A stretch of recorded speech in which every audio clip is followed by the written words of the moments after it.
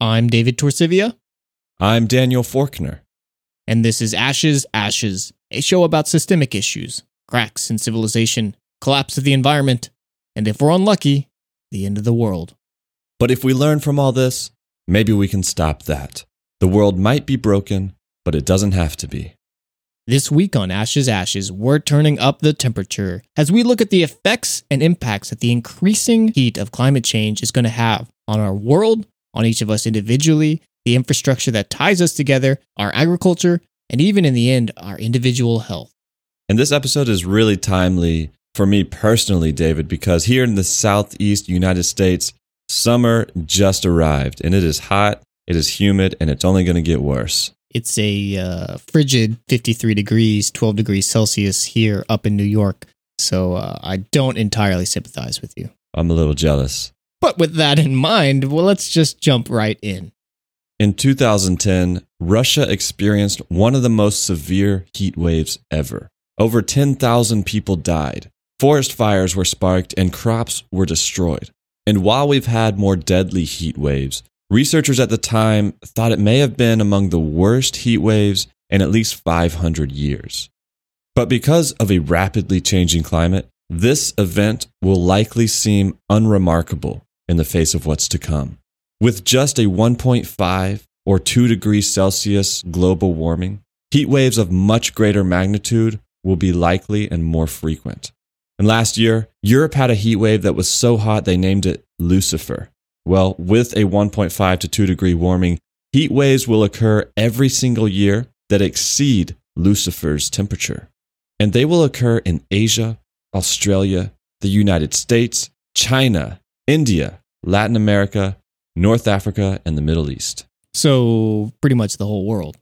Pretty much, David. And when global warming reaches a 4-degree increase, heat waves will occur every other year above 55 degrees Celsius. Now, for comparison, that 2010 Russian heat wave, which, by the way, wasn't just isolated to Russia, but was experienced by much of the Northern Hemisphere, well, that heat wave recorded a 53.5 degrees Celsius record, or 128 degrees Fahrenheit. In fact, based on current trends, in just 80 years, parts of Asia and the Middle East will be completely inhospitable. And while that might sound insane, and to be fair, climate predictions are still an inexact art, as we'll explore later on in this episode, these problems are only going to get much, much worse. Rising heat will make humid regions more humid, and dry areas will expand. And this incoming heat will have an accelerating impact on, among many things, the global water crisis that's going on right now. Currently, 40% of the world's population experiences water scarcity. And this scarcity alone may displace up to 700 million people from their homes over the next 12 years. And this heat plays a big role in that. 12 years. I want to interrupt you just for a second, Daniel, and emphasize how short of a time that is. A lot of the times when we have these conversations, it says, well, in the coming decades, by the end of the century, but this is 12 years. That's the very near future. Yeah, and as we'll see, the effects of this heat are already being widely felt around the globe today.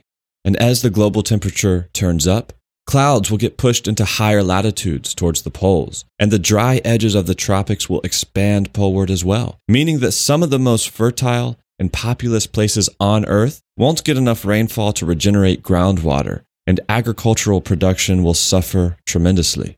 It's not all bad, though. I mean, the Arctic needs those clouds, right? I suppose the clouds will add to the albedo in the Arctic, and maybe... That's what they call me, David Mr. Positive Torsivia. I don't think anybody calls you that. Well, let's do the science.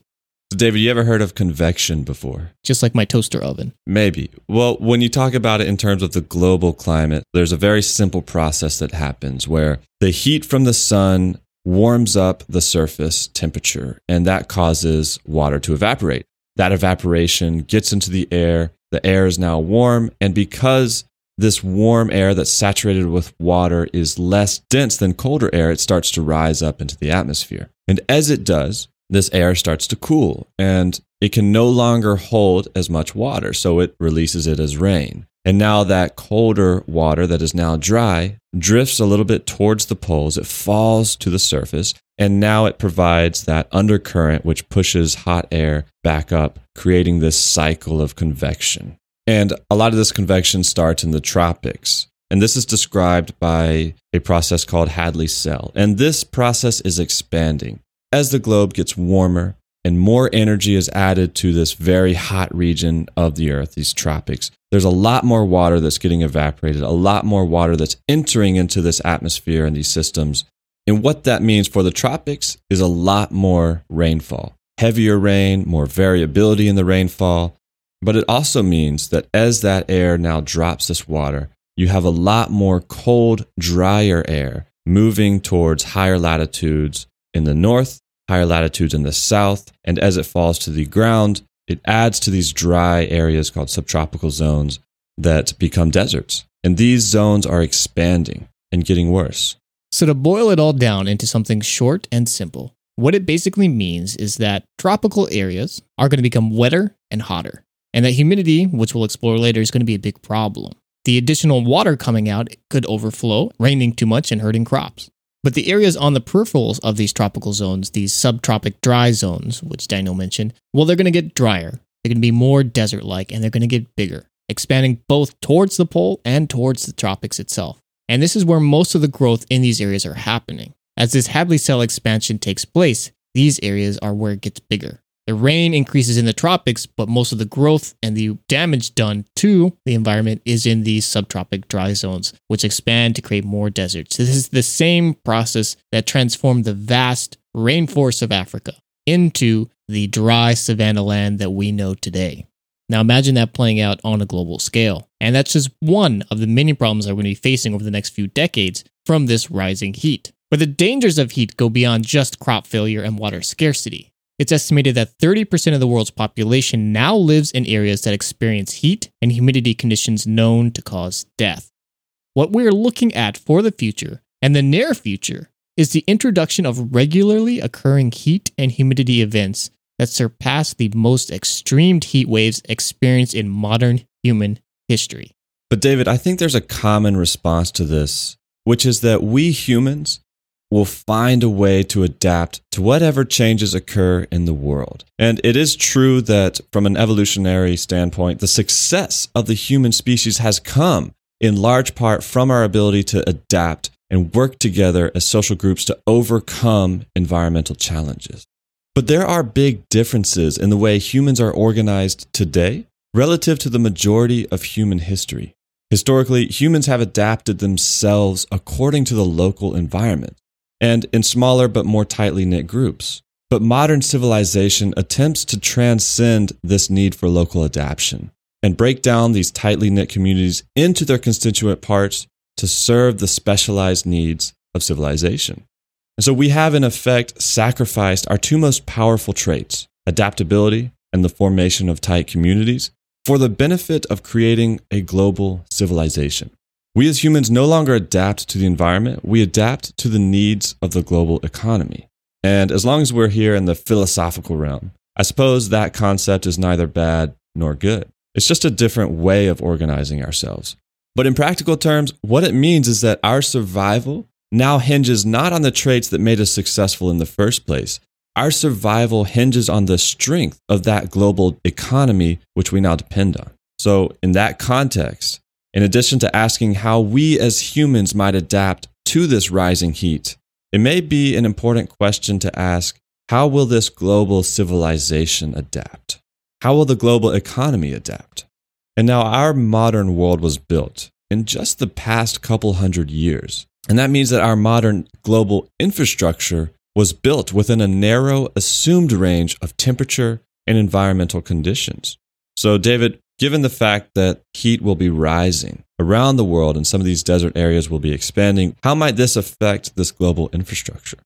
Well, it turns out when you start looking at things from an infrastructure perspective, that adaptation is hard, it's expensive, and it involves a lot of rebuilding everything we have because, like you mentioned, Daniel, it just wasn't designed to exist in a world where the temperature regularly climbs into the inhospitable. We built our civilization during a very predictable, consistent time in weather. We were lucky. It's not too hot, it's not too cold, at least most of the time in most places. We can predict things. There's not much variability. But with the additional energy coming into the system from climate change, all this extra heat trapped in the global weather environment, well, that has effects on this variability. We can no longer trust that things are going to operate within a certain margin, whether that's temperature, whether that's rainfall. And going forward, our infrastructure isn't designed to cope with this variability, with these extremes. So let's explore what that might mean in some areas. And again, some of these problems are happening right now. We find a lot of systems in our transportation infrastructure that start to struggle under certain conditions of heat and humidity. In June of last year, for example, temperatures in Phoenix, Arizona were so hot that close to 50 flights were canceled.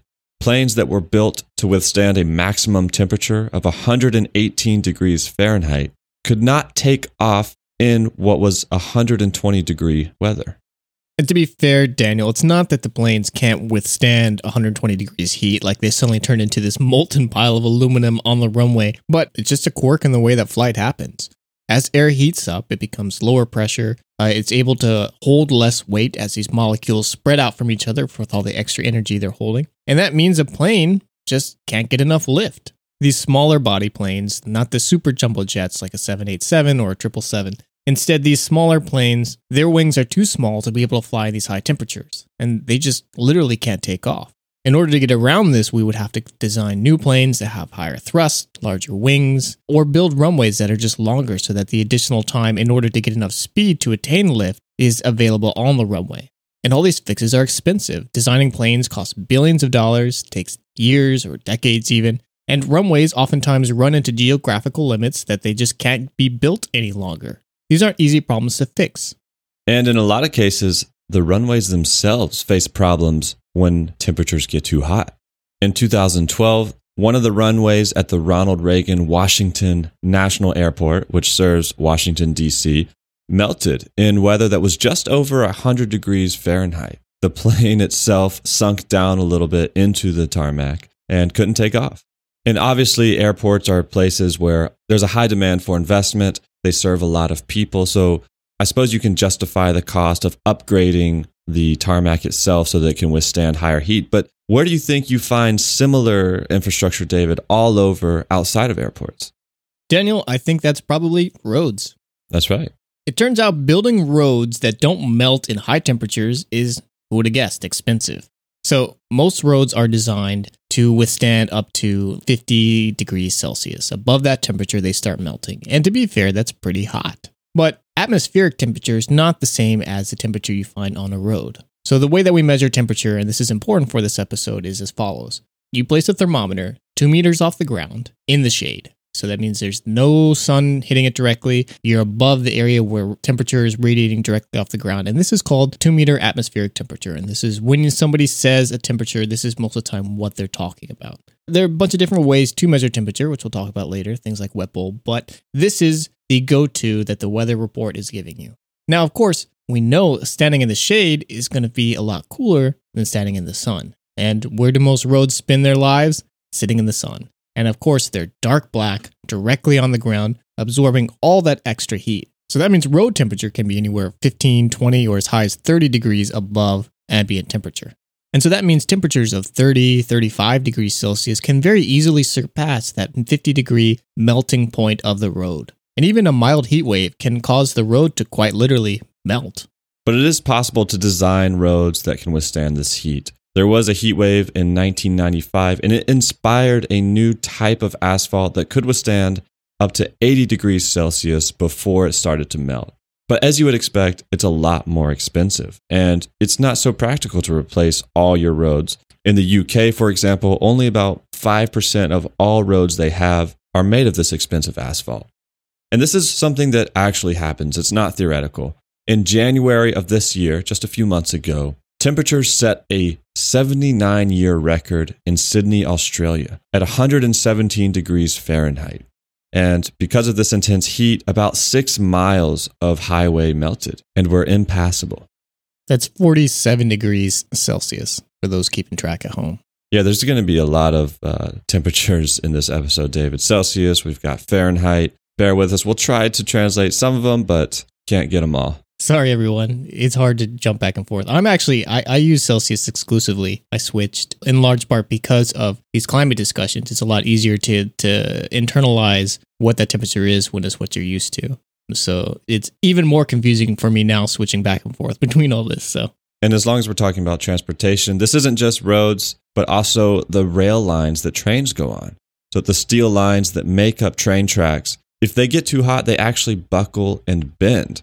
And just like these roads that we talked about, they can be 20 to 30 degrees Celsius hotter than the ambient air. Yeah, you can actually see videos of this online, and it's really amazing because the train is coming in, and this rail line itself, it looks perfectly straight, like there's no problems. But as soon as the weight and the pressure of the train starts approaching, it flips a switch basically in the crystal structure of these rails, and they just click, and all of a sudden they're wavy and out of whack, and the train conductor has to slam on their brakes in order to stop. And it's an increasing hazard as these temperatures continue to climb. Train operators try to monitor the temperatures of the rails. If they detect that they're getting too hot, they have to decrease train speeds. And when they actually do buckle, you do have to wait for them to cool down before you can even start repairing them. So this may be an additional stress on an already crumbling infrastructure component. And so those are the surfaces that our automobiles and our trains, even our planes, travel on. Planes, trains, and automobiles. But what about the actual vehicles themselves? It's no shock to anybody, but higher temperatures decrease the efficiency of just about everything when it comes to either burning fossil fuels, or for those of us who are feeling green in their electric cars, well, your battery discharge, your range is going to be dramatically cut down as these temperatures continue to climb.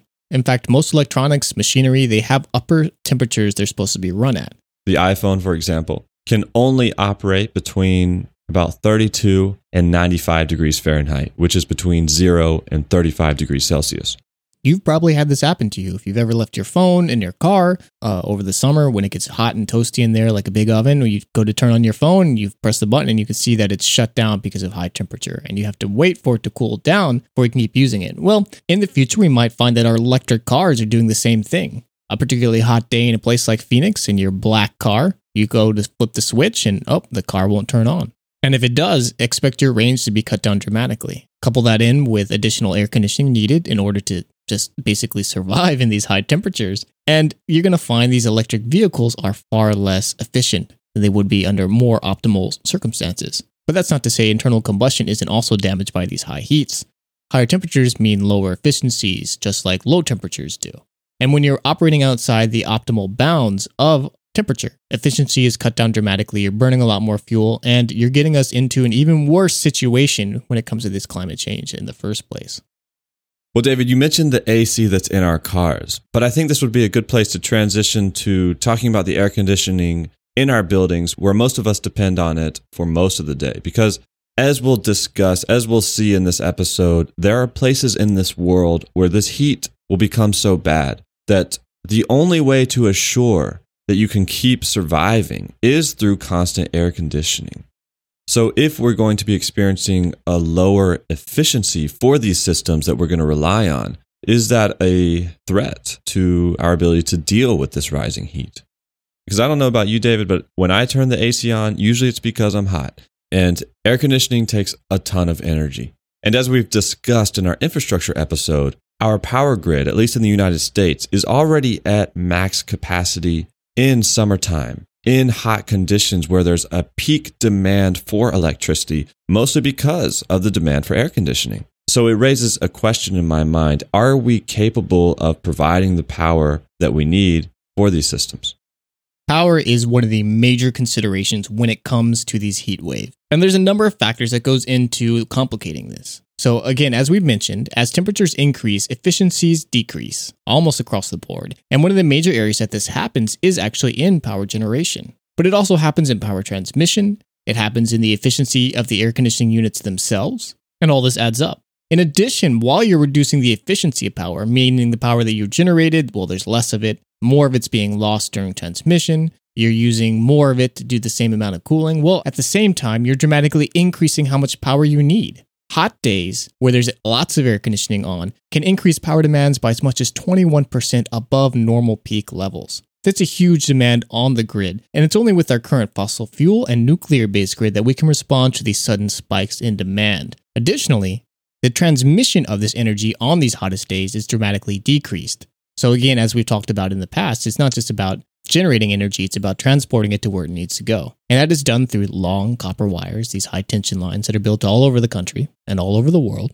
And these lines, well, when they get hot, they become far less efficient. A decrease of 1% for every 3 degrees Celsius raised. And the same is, of course, true for transformers. Transformers have maximum operating temperatures as well. And in the past, they've been responsible for a number of brownouts and fires because when these temperatures are overloaded and the electricity running through them is not cut, the transformer itself bursts into flames, which causes cascading failures along the entire grid. So here we have a problem of generation, not enough, of transmission, it's less efficient, and then the final distribution from these transformers being overloaded by the heat and the needs of the system, and you have what amounts to a perfect storm.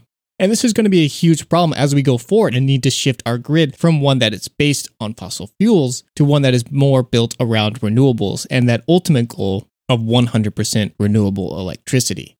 And there's a number of reasons why, so let's explore this. So let's first look at our current power generation system and where these inefficiencies occur.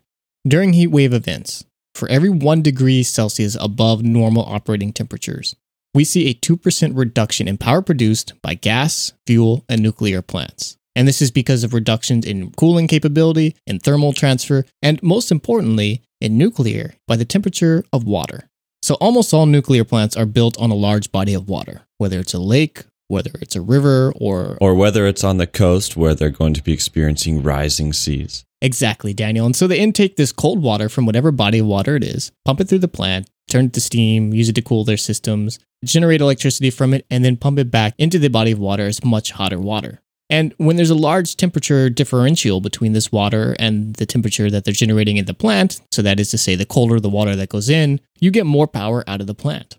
And there are limits to this water. When it hits a certain temperature, when it gets too hot, the plant reduces efficiency a lot. But there is a point where suddenly the plant is not shedding enough heat. They either have to reduce power in order to not overload the heat transfer system, or the plant itself can undergo catastrophic heat accumulation and have to be entirely shut down until water temperatures decrease. And the safety margins of these vary from plant to plant depending on how they're designed and what the body of water is and what the expected temperature of these waters were going through time. As we see these heat wave events dramatically raising the temperatures of these bodies of water, we might see more interruptions in these cooling systems for nuclear plants, for fuel plants, for any plant that depends on a body of water as its main cooling source. And this problem is coming soon to us. Some studies have found that some of the thermoelectric plants in the Mediterranean region could face 100% loss of power generation because of these high water temperatures by 2030. And in the United States, 27% of such facilities will be heavily impacted in the same time period. That's expensive to fix. It means we're losing a large portion of our power generation capability, and more importantly, when it comes to dealing with these heat waves, these are the plants that can easily scale up. And this brings us to the problem with renewables here.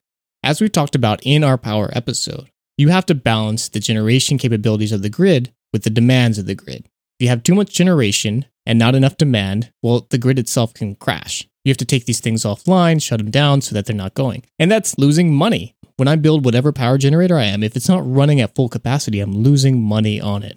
So I'm less likely to invest in it to build things that are this extra surplus power. Power companies have realized this, realized they need this extra generation capability anyway, so they'll pay natural gas generators and other fuel-based generators like nuclear plants to ramp up and ramp down depending on the current needs of the grid. But a solely renewable-based grid doesn't have that capability. You can't turn up solar power. You can't increase wind speed. You're bound by the limits of that device. And so that means a grid based solely on these renewable products needs to have dramatically more capacity than a traditional fossil fuel and nuclear-based grid. Exacerbating this problem even more, when these heat waves need the most power is generally in the mid-afternoons, the hottest part of the day. And that is also the least efficient time for wind generation, which has been historically one of the major overproducers of this renewable power. Even worse than that, during these extra hot days, wind tends to be less intense. So even when you are generating power, it's not as much as you would normally. So you have this sort of inverse correlation that wind power is generating power when you least need it and sitting idle when you most. And to get around that, it means you have to build dramatic huge amounts of additional power generation into the system, which is expensive, time-consuming, and going to be difficult to find people willing to invest in this extra surplus generation when they're not guaranteed any sort of repayment for it. This is a problem that the grid just doesn't have answers to right now. They're working on grid storage systems, which would help mitigate some of this, but when you have a particularly bad heat wave that overwhelms even these storage systems, well, then the brownouts are going to happen, the power is going to go out, and as we'll explore later on in this episode, that might have deadly consequences. But David, that sounds like an extremely complicated problem, but you're talking about a man-made system, so maybe there's some complex solution to this we just haven't realized yet, despite the physical limits that you talk about in terms of efficiencies and heat transfer and things that frankly I don't really understand that well. But there are natural systems that we do depend on that are showing signs of stress related to rising heat. So in August of 2017, the same month that Europe was experiencing that terrible heat wave, Lucifer, the temperature and humidity in Kuwait got so high that birds started dropping from the sky. And in 2014, an estimated 100,000 bats fell out of the sky and died from heat waves in Australia. And that heat wave that passed through Sydney of this year, well, this affected bats again. Hundreds of baby bats were found dead, with thousands more expected to die from this heat wave that essentially boiled their brains. Of course, other animals were affected too. Birds were dehydrated, and many four-legged animals burned their paws. But before we talk about how animals are affected by this rising heat, David, what about the crops that we depend on, the very food that we eat? Well, in 2016, the very first study of its kind looked at the relationship between global crop production and extreme weather from 1964 to 2007. And it found that drought and extreme heat reduced production of crops like rice, wheat, and corn, these cereal crops, by 10%. The effects of drought were seen most significantly after 1984, as it's been getting worse, and it will continue to get worse. And it goes without saying that as we are on track to add a couple billion more people to the earth by 2050, we will need to increase agricultural yields significantly just to maintain current consumption levels. In sub-Saharan Africa alone, for example, crop production will need to triple to feed its population growth by 2050. Yeah, but where's the research on at what temperature corn starts popping into popcorn directly in the fields?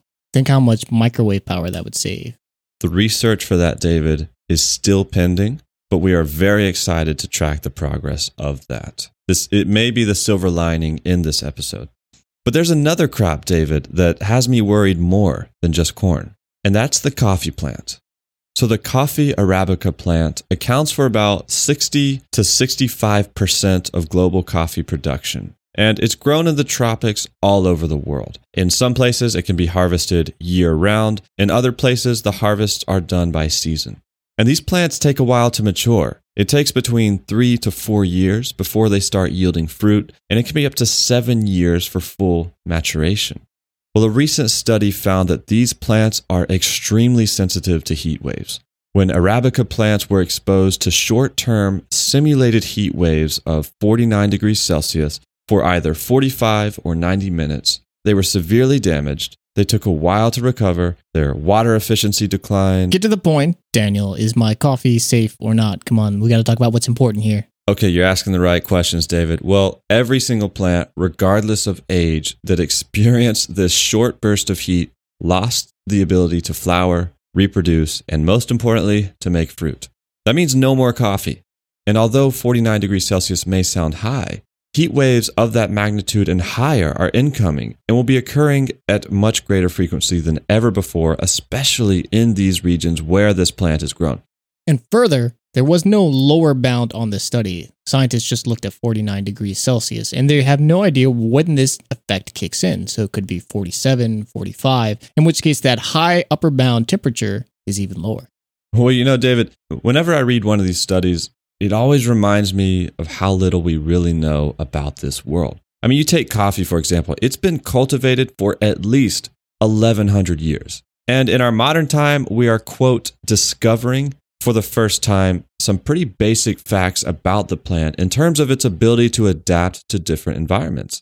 That makes me wonder how much of the natural world we lack a basic understanding of simply because there's no perceived economic significance. And as long as we can reap some economic value out of something, we go forward exploiting that thing full steam ahead. And it's only when the economic returns of that activity become threatened do we decide to look back, study, and try to understand it. And we only do that in search of some technological band-aid we might be able to invent to keep us moving full steam ahead.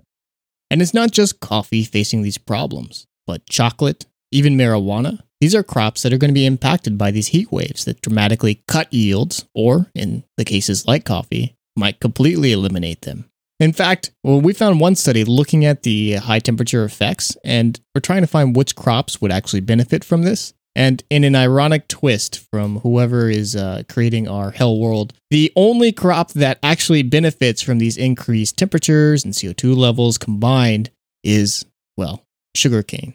Which, as we've discussed in our sugar episode, David, is no bueno. Is not good. But the hubris of our scientific knowledge is not limited to simply researching these agricultural plants, but also with life and livestock itself. Heat can reduce the ability for cattle and other livestock to produce protein. It can have other health impacts on animals as well, and this rising heat will have a direct impact on meat production. So perhaps not surprising at this point, the answer that some scientists are looking for is in the form of a $700,000 grant to study the genetics of a particularly heat-resistant cow. They want to identify the genes that are responsible for this heat resistance and potentially edit other species to withstand this heat. I love this one because it's such a great example of the way that we approach problem solving these days. Oh no, we've got a terrible problem, that is anthropogenic climate warming. We burn too much fossil fuel. It's making the world hot. Well, how do we fix it? We talk about we have to suck it out with technology that doesn't exist. Everyone ignoring the simple answer, stop burning fossil fuels. Well, here too, researchers saying, well, we're going to run out of this livestock. We're not going to have cattle. So instead of saying, well, maybe we should switch to eating less cattle, something that would, again, benefit this climate change, this dramatic warming that we're seeing, instead, no, let's instead take the genes from some cattle, CRISPR them into other cattle with who knows what effects, and hope that ends up being a fix that can allow us to continue eating beef, as unsustainable as it may be, well into our hot and increasingly hot future. Well, this is exactly what I mean by our system that only looks back when it detects a disruption to business as usual and doesn't bother to address some of the systemic causes of this. And like I mentioned, how historically humans adapt to the local environment, this is a perfect example of how we are now trying to adapt the local environment to this very top-down global economy. We have the need to produce meat. We have the desire to eat meat. Therefore, we must make our cows adapt to whatever problems we're causing to keep that system going. And of course, it's not just livestock that will be suffering under these increased heats, but ourselves. That is, high temperatures have dramatic effects on our bodies in all sorts of different, interesting, and unexpected ways. The heat stroke is a serious illness, and it results when body temperatures go above 40 degrees Celsius or about 104 degrees Fahrenheit. And many factors can contribute to it. The humidity, obviously the air temperature, how much physical exertion a person is undergoing, but also the drugs they're on, like alcohol or something like coffee, other diuretics. And some people, as you would expect, are more susceptible to heat stroke than others. The elderly and the ill are at the greatest risk.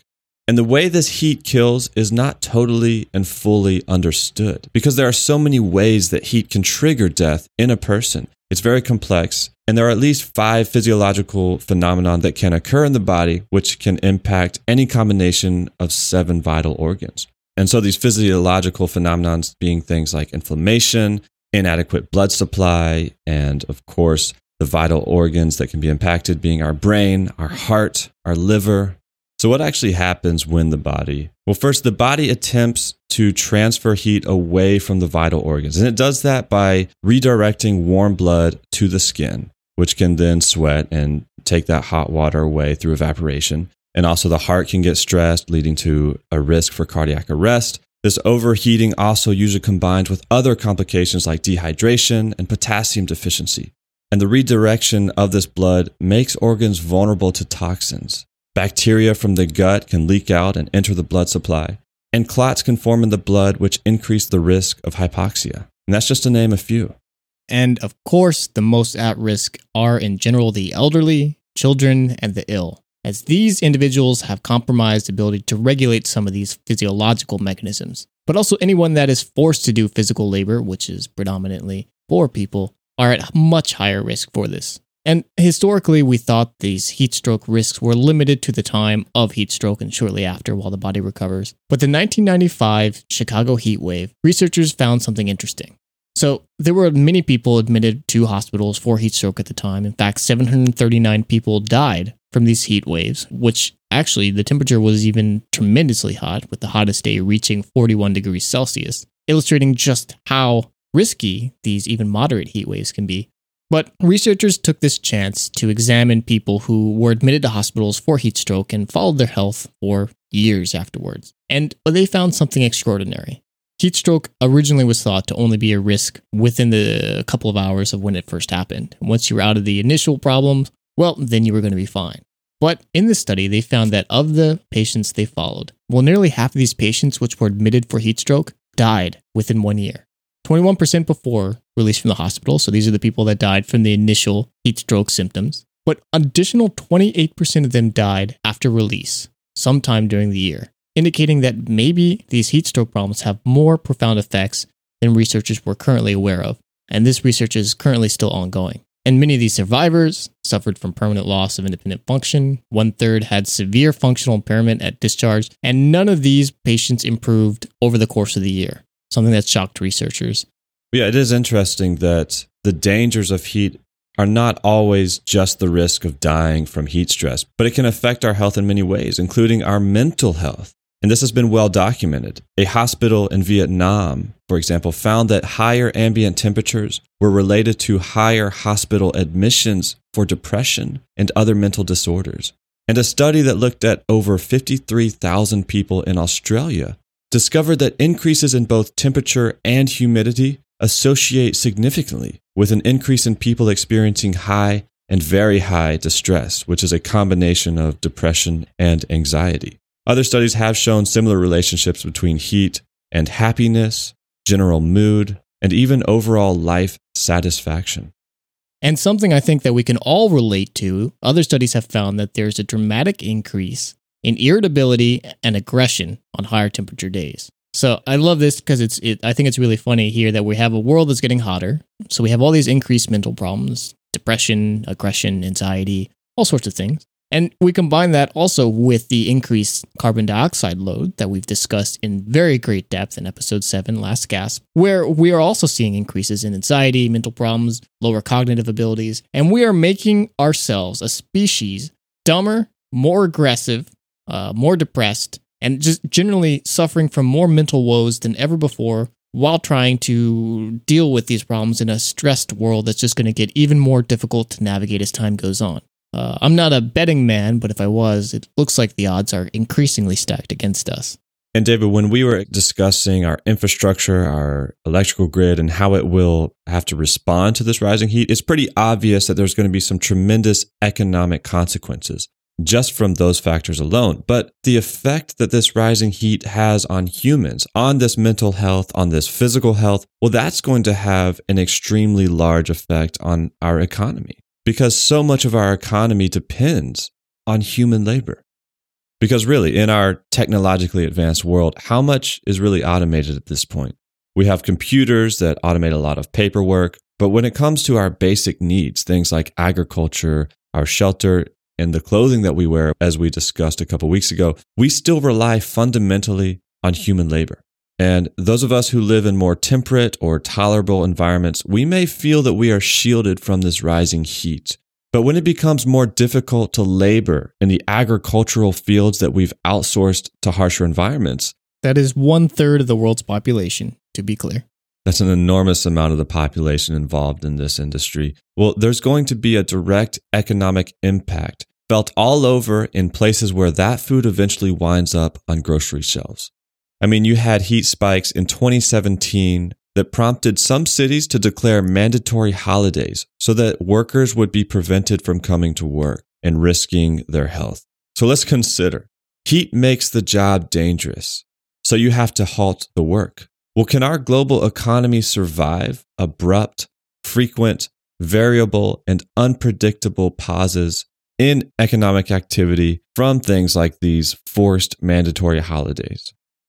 And it's not just us that are saying that. In the regions of the world that will be most heavily impacted by heat, economic productivity is expected to decline by 18% by 2050, and it's not hard to imagine why. Well, for one, you've got 1.4 billion people that live in India and Pakistan alone, which we'll get to in terms of what they're experiencing right now. But this is a place where a significant amount of our global population lives.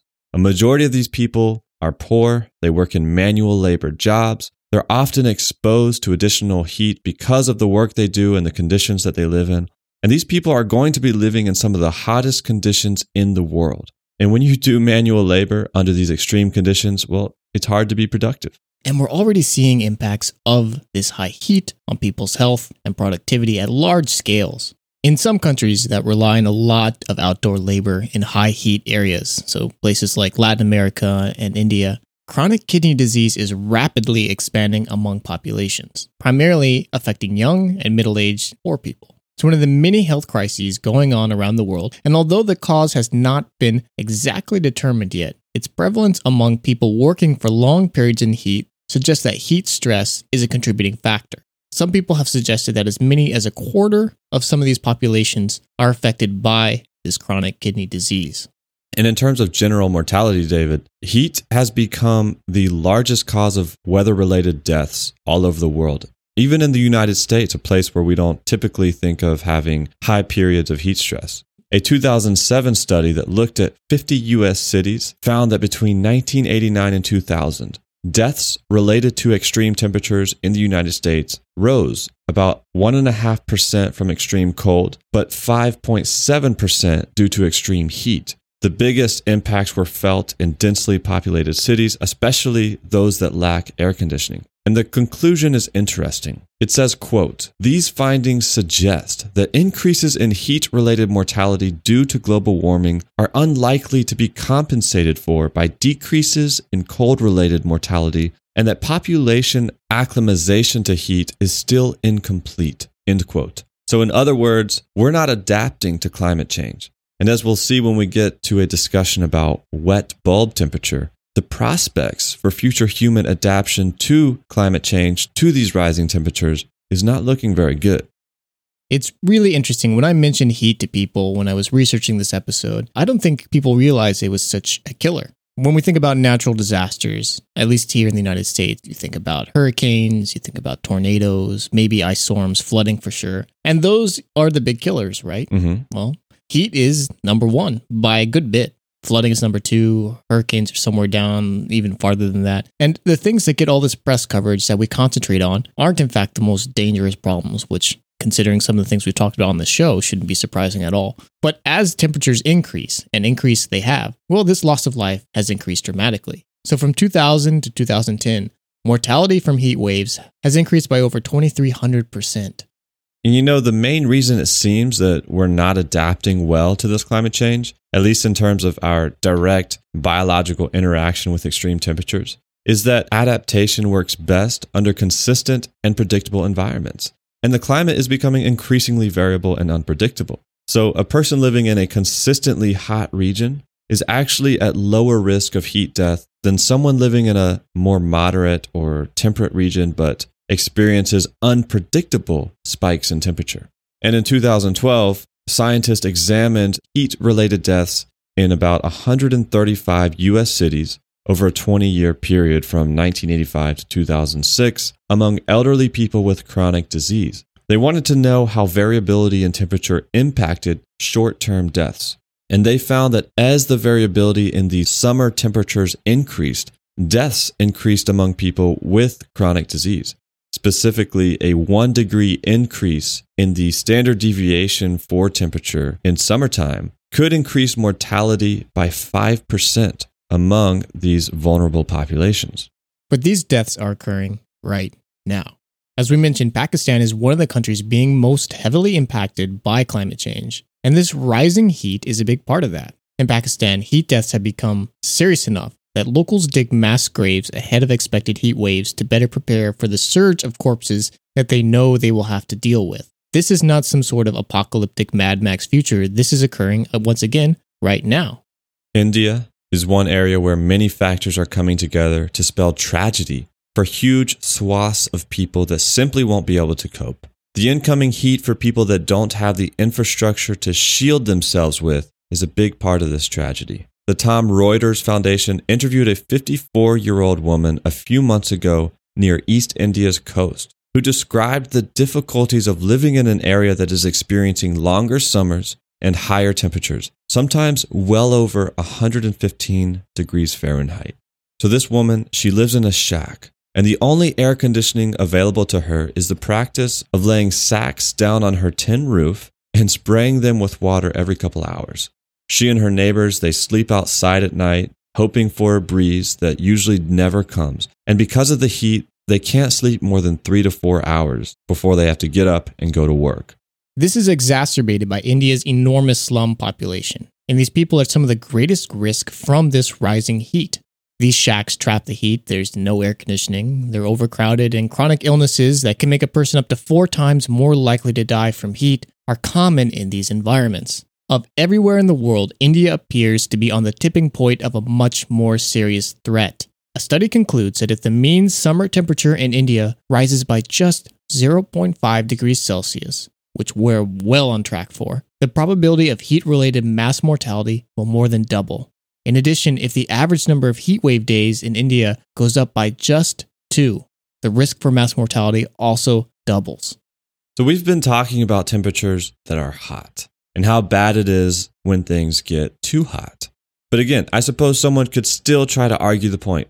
But humans will simply adapt. We're very good at it. We survive in the Arctic. We survive in the desert. We'll be fine. And it is true that our bodies are good regulators of heat. We maintain a core temperature of 37 degrees Celsius or 98.6 degrees Fahrenheit. And when we exert ourselves through physical activity or when air temperatures rise, our bodies shed heat through the skin. Warm blood is diverted away from those vital organs to the skin where we make sweat. Our body heat is transferred to that sweat, and then the sweat evaporates away, carrying that transferred heat away from us.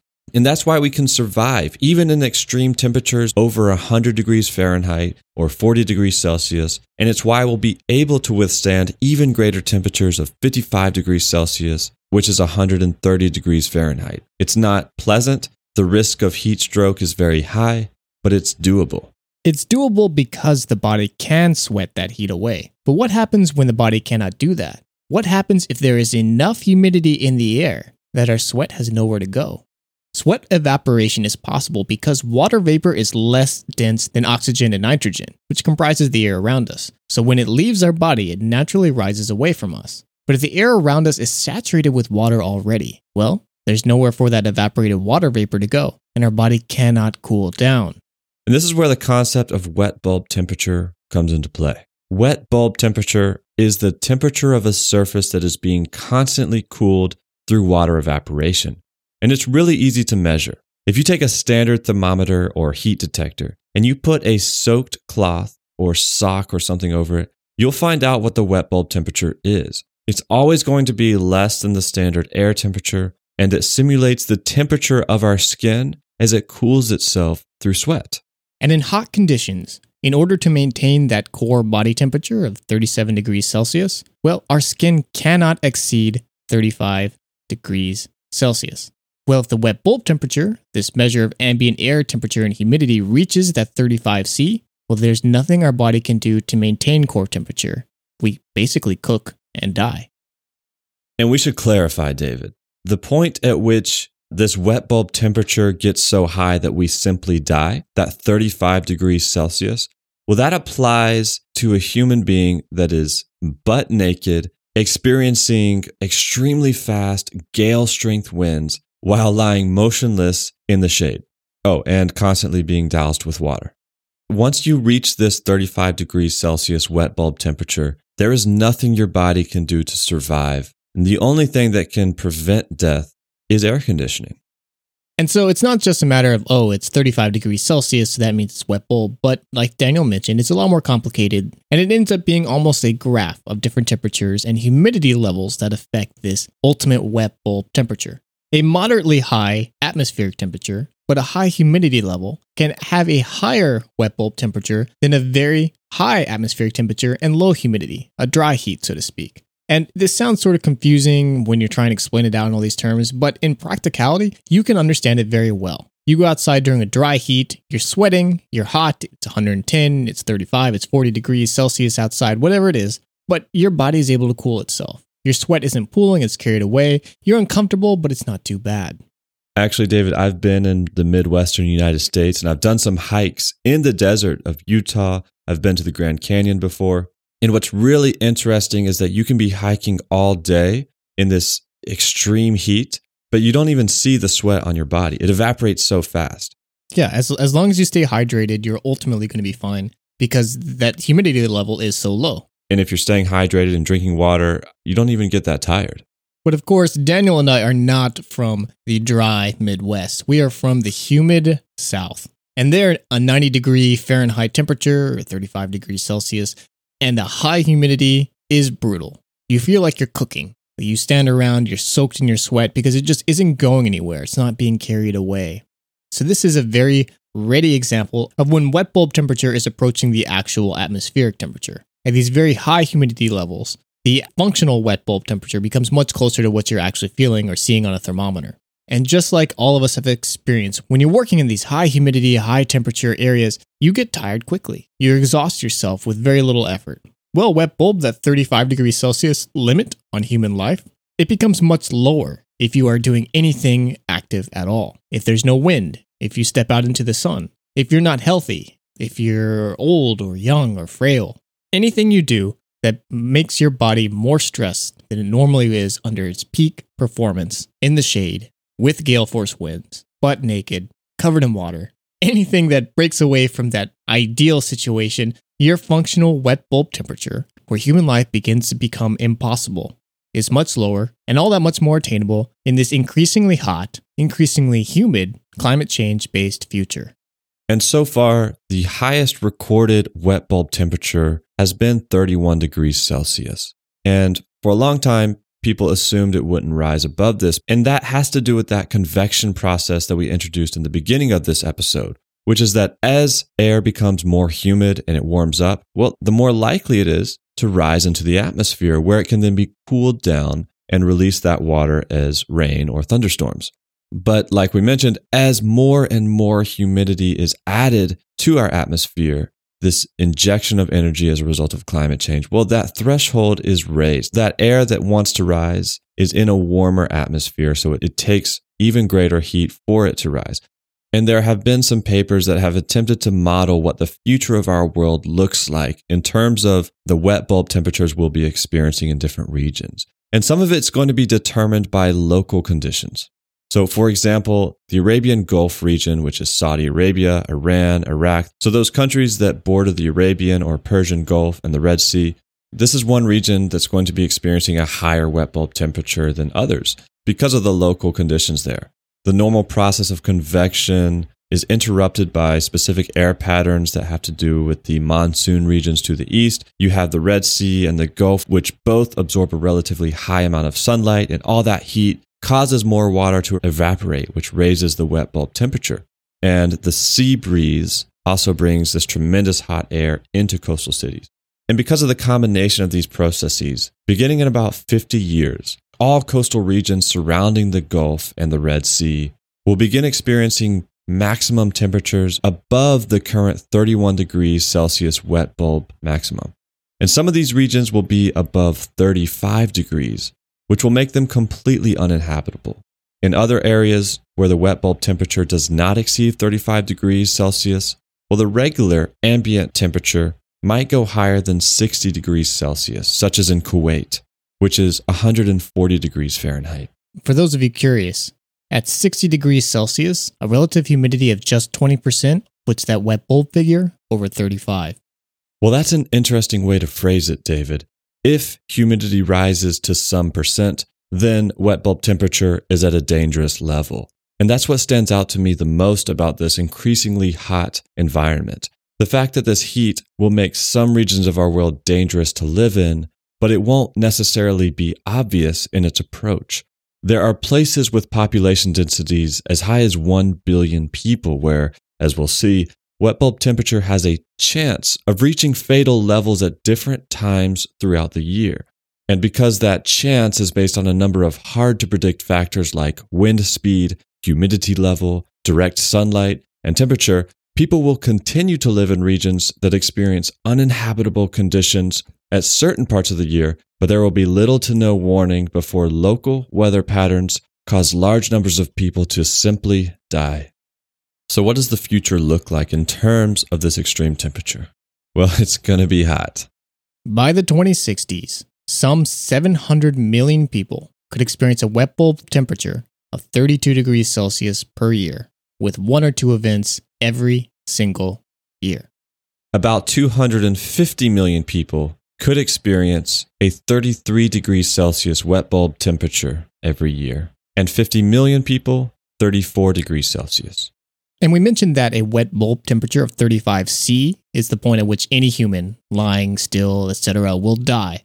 But that practical limit, where if we're not in perfect conditions, we can survive it, well, researchers believe that it's just about 32 degrees Celsius. That's the point at which doing things outside become difficult or impossible and will kill you depending on your age and health. And again, that figure, by 2060, 700 million people are expected to experience this temperature at least once every single year. And that's by the 2060s. So what are we looking at by 2100, the end of the century? If we continue with the current trends of greenhouse gas emissions, 3 out of every 4 people in the world will be exposed to heat conditions every single year that have a high chance of death. And some of the places that will experience this the most will be in places like Southeast United States, Latin America, Africa and the Middle East, South Asia, India, and parts of Australia. More recent research from 2017 found that by the 2070s, these high wet bulb readings that now occur maybe once a year could in fact prevail 100 to 250 days of the year, so 1/3 to 2/3 of the year in some parts of the tropics. And it's not just the tropics. Here in the Southeast United States, wet bulb temperatures now sometimes reach an already oppressive 29 or 30 degrees Celsius. But by the 2070s or 2080s, these weather events could occur 25 to 40 days every single year. These are conditions that make it almost impossible to work outside, which is not going to be good for any of the local economy in these areas. And you mentioned the difference between dry temperatures and humid temperatures and how humid temperatures feel much worse than dry ones. Well, it's not an exact science, but trying to figure out what it feels like to be in a 35 degrees Celsius wet bulb temperature, some researchers think that the equivalent dry temperature feeling is close to 170 degrees Fahrenheit, or 77 degrees Celsius. Which is hot, David. Hot, hot, hot. Okay, so this is bleak, Daniel. You were basically saying that we are approaching a biological limit to what people can survive. In these conversations that we've had in these shows so far, we've introduced problems before, but we've always insinuated that if we are clever and if we are responsible, then there might be things that we can do to get around this. But with wet bulb temperatures approaching 35 C, approaching that 30, 31, 32 degree deadly marks for most humanity and making it impossible to even really functionally go outside anymore. And predominantly, like we said, in areas that don't have air conditioning or can't rely on electricity all day long. Well, this is a giant problem that we can't just adapt around. There's no answer here that says, well, if we're sustainable, we move away from these things, that we'll be able to survive. Because at least for a wet bulb, the conversation ends that every single person on Earth who's going to be in these environments needs access to air conditioning. And that's the least sustainable thing we'll ever say on this show. It's a huge contradiction because the air conditioning, which is so inefficient, which is taking so much energy, is itself contributing to the very thing that is causing the need for air conditioning in the first place. I can't imagine a future where it's, 2060, 2075, and the UN is passing some sort of resolution that's saying access to air conditioning is a human right. But it might be something that we see in someday after these first mega heat waves come rolling through and the world becomes associated with the idea of wet bulb. I wouldn't be surprised that this is what happens, which is just crazy to wrap my mind around. And of course, in my mind, this is just even more reason to stop producing so much greenhouse gas because, again, a lot of these predictions in terms of what the future looks like in terms of heat, well, it's based on business as usual greenhouse gas emissions. That's what's driving this heat in the first place. While ignoring feedback loops. I got to plug that in there because I know we love talking about business as usual, but business as usual, according to groups like the IPCC, also ignores a lot of feedback loops. So their business as usual, even then, is conservative to what we're actually seeing play out, which is maybe one of the reasons why we're seeing so many articles that have the headline faster than expected, worse than expected, and ultimately, unfortunately, deadlier than thought possible.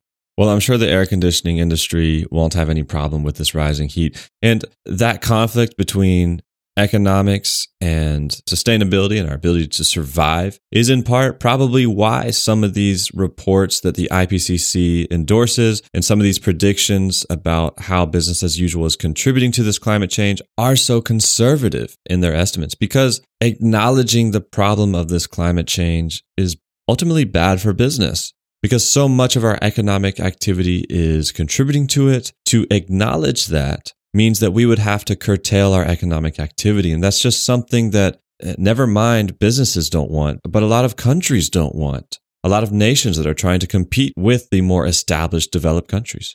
And maybe even beyond that, when we're honest about the numbers that we're actually facing, when we look at how much CO2 and CO2 equivalents are actually entering the atmosphere, whether from anthropogenic sources or from natural sources, or these feedback loops that we've turned on with our actions, well, the picture begins to look a lot more hopeless. Is the world able to do anything when they're facing realistically 4C, 5C degrees Celsius? Remember, when we first set these limits years ago, 1C was the line that could not be passed. Anything beyond that would be catastrophic.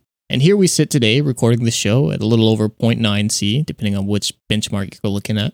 And they modified that goal to be saying 1.5C is the one that we absolutely couldn't pass. Well, wouldn't it look like we were going to approach that one too? Because no one wanted to actually play this game where you have to hurt your economy, hurt yourself in order to make a big difference to actually impact the world. Well, we raised that limit instead. Just said, "Oh, never mind, we were wrong. It's definitely 2C. That's the don't cross that one." I imagine the next climate conference, they'll be like, "Oh yeah, definitely, it's 2.5. Don't worry, guys.